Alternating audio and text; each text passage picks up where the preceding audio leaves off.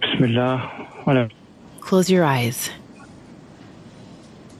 No, seriously. Close your eyes. This will be fun.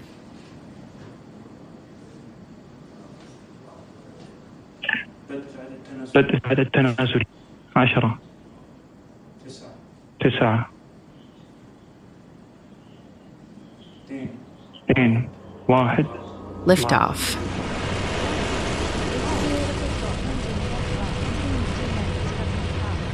You're speeding away from Earth using your solid fuel engines, getting closer and closer to the Earth's atmosphere. And as you make your exit, you let go of your fairing, your outer shell that helps reduce air resistance, and initiate your second stage launchers. You're about to embark on a 7-month journey, traveling at a speed of more than 11 kilometers per second, 39,600 kilometers per hour, towards a red planet nearly 493 million kilometers away. You send a signal back to Earth, a pale blue dot behind you, letting everyone know that you've made it, that you're okay. You are going to Mars.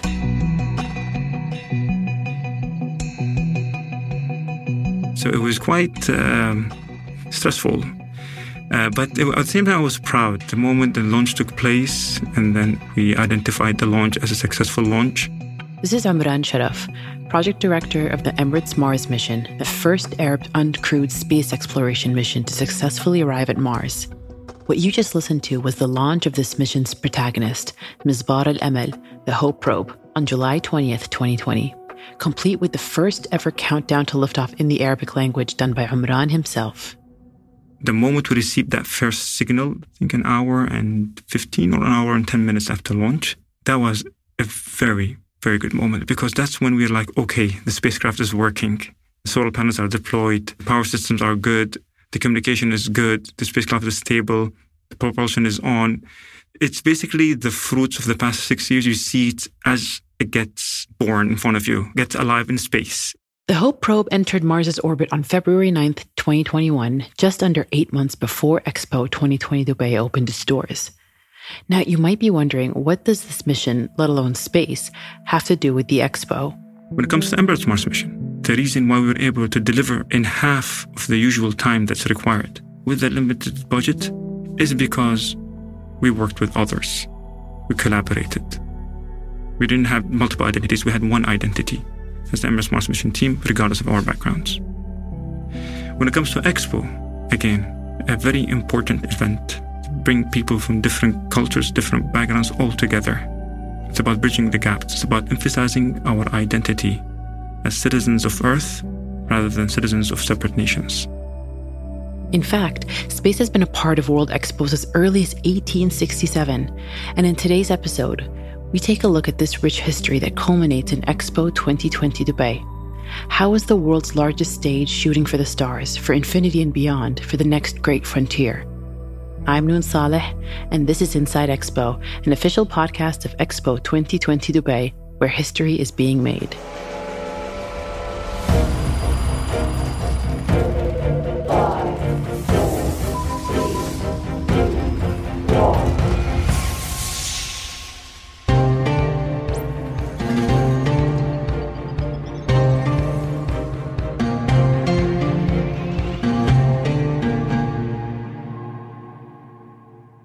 To tell us more about the history of space at World Expos, we talked to the World Expo encyclopedia himself, Charles Pappas, who also happens to like space. I'm in love with it. My room is plastered with space posters, especially of the solar system. I was in love with the planet Saturn. I mean, why couldn't other planets be cool like Saturn and have rings? It might be hard to think that people were thinking about space as far back as 1867, but true to their mission, Expos have always been forward-looking and ahead of their time. The French Exposition that year in Paris. And there was a man named Thomas Barlow who had perfected an orrery, which was a mechanical reproduction of parts of the solar system. And this orrery, this mechanical model, was this elegant glass and filigreed iron and wood model of the sun, Mercury, Venus, Earth, and the moon. And it could show you on any given day for the entire 19th century what the relative position of those objects would be. Next thing up is the 1876 exposition in Philadelphia. But once again, the French are involved. There was a man named Etienne Trouvelot. He made his way to the United States.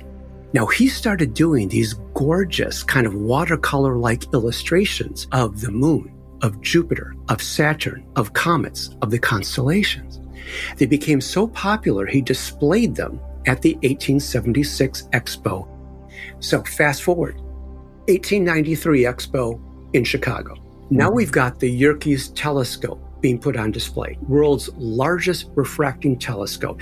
It's about 64 feet or about 19 meters long, has a 40-inch lens, which is about 102 centimeters. So right after the fair, this was put in the state of Wisconsin Yerkes Observatory, where really it's considered to be the birthplace of astrophysics, thanks to this telescope that was on display at the Expo and which had been heavily publicized so that there was a kind of a national knowledge about it. Expos helped translate this national knowledge into national interest over the next 50 or so years, leading us to what is now commonly known as the space race between the US and Soviet Russia in the 1950s and 60s. The Russians kicked off this race by launching Sputnik 1, the first artificial Earth satellite, in 1957. Then they launched a human by the name of Yuri Gagarin. First man in space in April 1961. In May, you had Alan Shepard, the first American into space, take off. I believe that this nation should commit itself to achieving the goal before this decade is out of landing a man on the moon and returning him safely to the Earth. Kennedy stood before Congress on May 25th, 1961, and declared that the U.S. would launch a man to the moon and return him safely before the decade was out. So again, the race was real, but how we're going to use it and employ it, that's going to play out. And one of the places it really plays out first in the popular imagination, in popular culture, is the Century 21 Exposition.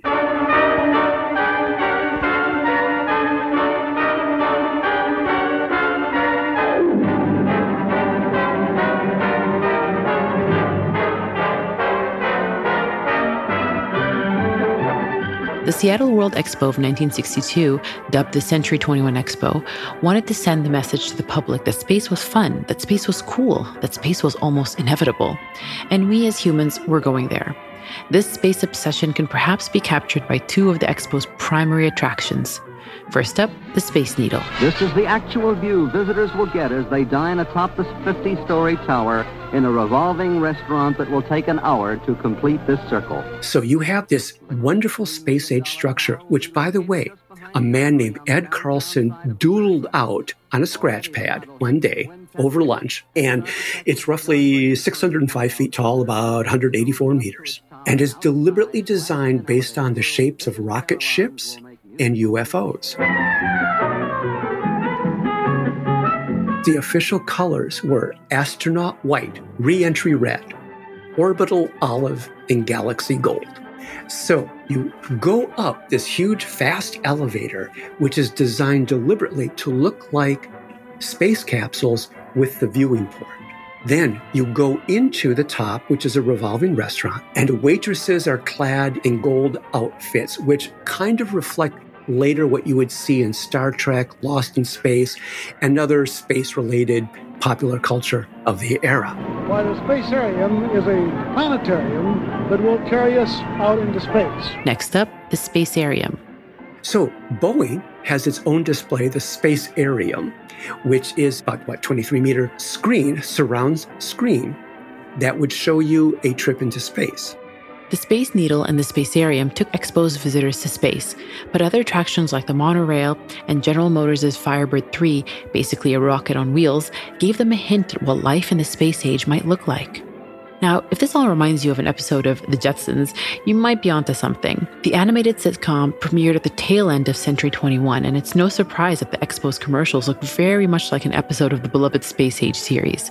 We wanted to catch Charles's live reaction to one of those commercials that ran in 1962 to promote the Century 21 Expo. Everybody's planning to see Seattle's spectacular $100 million World's Fair. Pack up your troubles and forget your cares. Pack up your family. Now, this looks like a Jetsons cartoon. Mid-century illustration book. What does it have? It has a lightness, fun. This is not the heavy-handedness of industrial space. This is the fun of what space will be. This is what we actually thought the world might be like very, very soon. That was the optimism of it. If it's one thing you can say about this expo, it was optimistic.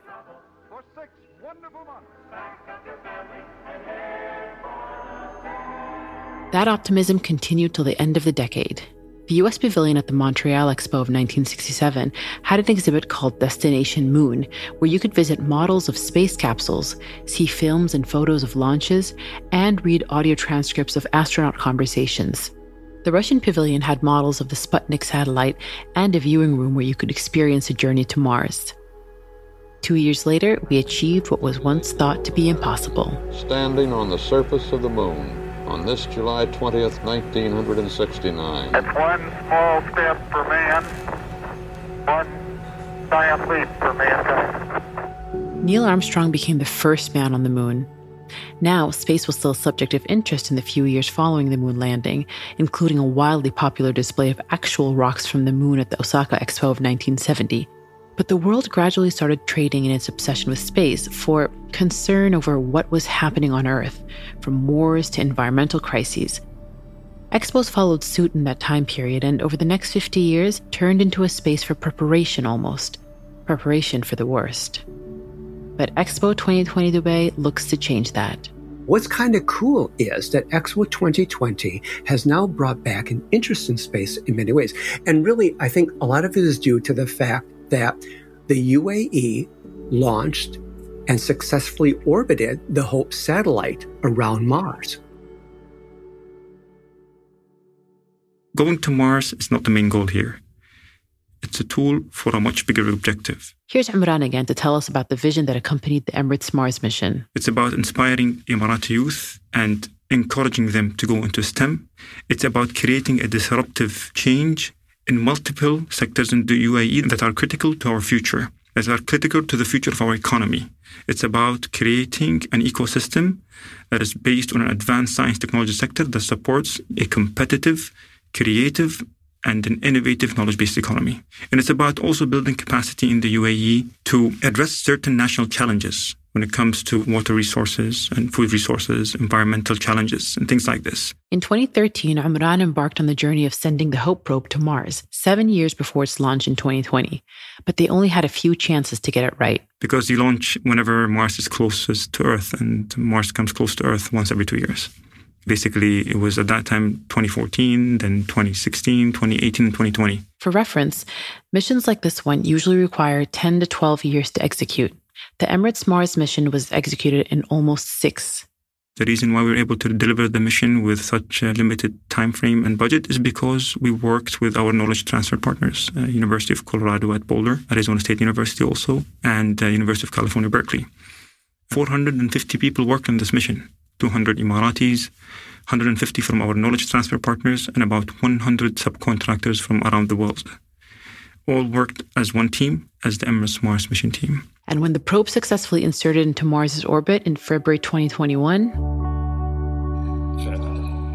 إلى جميع الفرق، إلى شعب دولة الإمارات، إلى الأمة العربية والإسلامية، نعلن نجاح وصول دولة الإمارات في مدار كوكب الأحمر. اللهم لك الحمد، اللهم لك الحمد، اللهم لك الحمد. I was like, is this a dream? Is this actually happening? The feeling of relief, being relieved at the same time, proud and exhausted. We can hear people from outside like clapping and happy, and that was a very, very, very important moment for all team members, I believe. In a similar way to the Emirates Mars mission, this year's Expo looks to promote collaboration and multilateral cooperation between its 192 participating nations. This region, centuries ago, used to be an example of coexistence. People from different backgrounds lived together, built this region.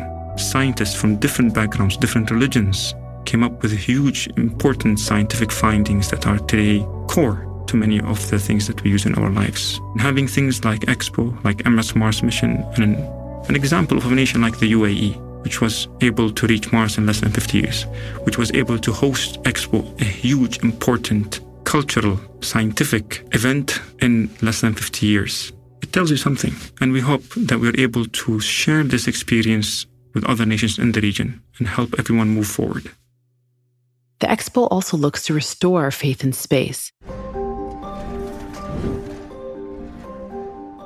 Remember the Boeing Spacearium from the 1962 Century 21 exposition? The UAE has the Al Wasl Dome, largest projection surface in the world. And they're going to be showing space-related films on it, like the Boeing Spacearium in Seattle in 1962.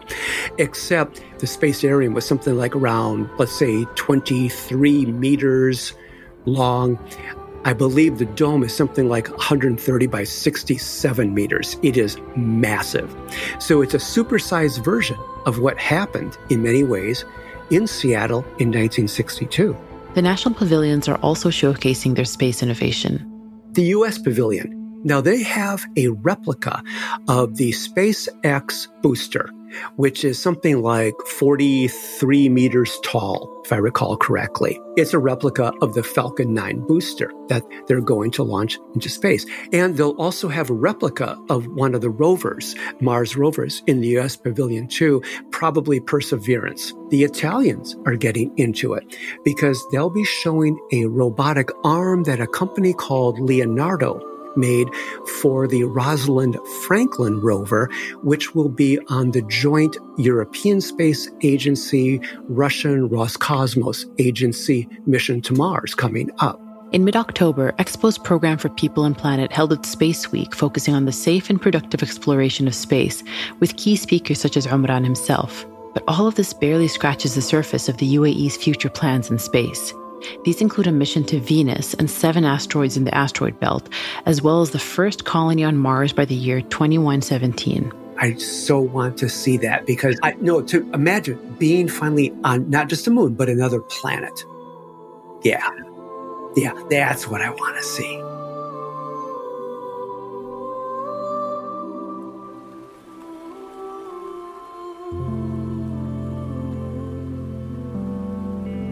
So why space now? Can space give us ideas for how to deal with our world's most pressing issues? If I have a farm that I live from, whatever this farm is generating, whether it's food or the water well it has, or the income I make from this farm, and there is an adjacent farm that basically all of a sudden dies as a farm. The plants go dead, the water goes dry. Something went wrong there, right? So we are in the same neighborhood. I need to know what happened there because whatever happened there will affect me, will affect my life. So the same thing when it comes to outer space exploration.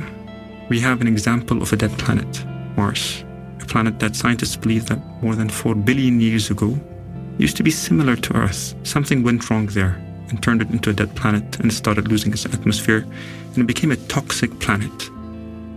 So understanding what happened to Mars and what's happening around Mars will help us better understand what's happening around us and what's happening on Earth also. This is why space exploration is very important. We need to know what's going around us because it's going to affect our lives, if not today, in the future. And I believe that's partly what Expo 2020 can show us and hopefully be, like the other great expos, a tipping point for those ideas. Because if it's a tipping point for those ideas, it gains mass acceptance. It gains the backing of the people. And that's what's vital to a World Expo. Not just to look cool, but hit that tipping point so that we accept this as something we need to do, not just want to do.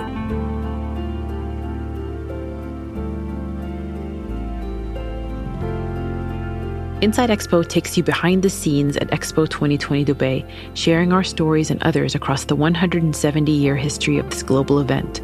Learn more by visiting virtualexpodubai.com. Interested in learning more about space exploration in the context of Expo 2020 Dubai? Listen to the first episode of People and Planet, the official podcast of Expo 2020 Dubai's program for People and Planet, featuring Dr. Maggie Adarin Pakok. Inside Expo is produced by Kerning Cultures Network. We release episodes every Tuesday and Friday. Subscribe to Inside Expo on your favorite podcast app so you don't miss an episode. If you enjoyed the show, share it with your friends and leave us a review.